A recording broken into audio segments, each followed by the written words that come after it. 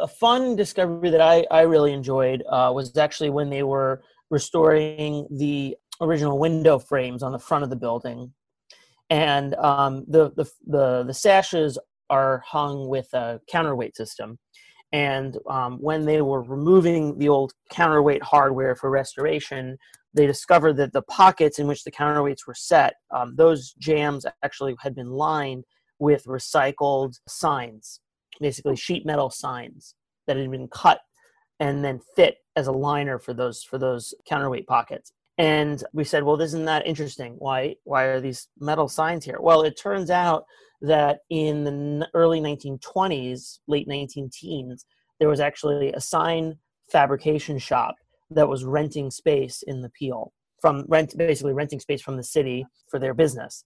Based on photographic evidence, we were able to determine that those particular windows where we found the sheet metal signs had been closed up in the 19th century, but then were reopened in the 1920s and coincided exactly with the period when the sign shop was using that space. And so we think that actually the signs that were used to line those pockets were recycled by the owners of this sign shop, who were then, basically reusing the materials that they had on hand to restore the windows.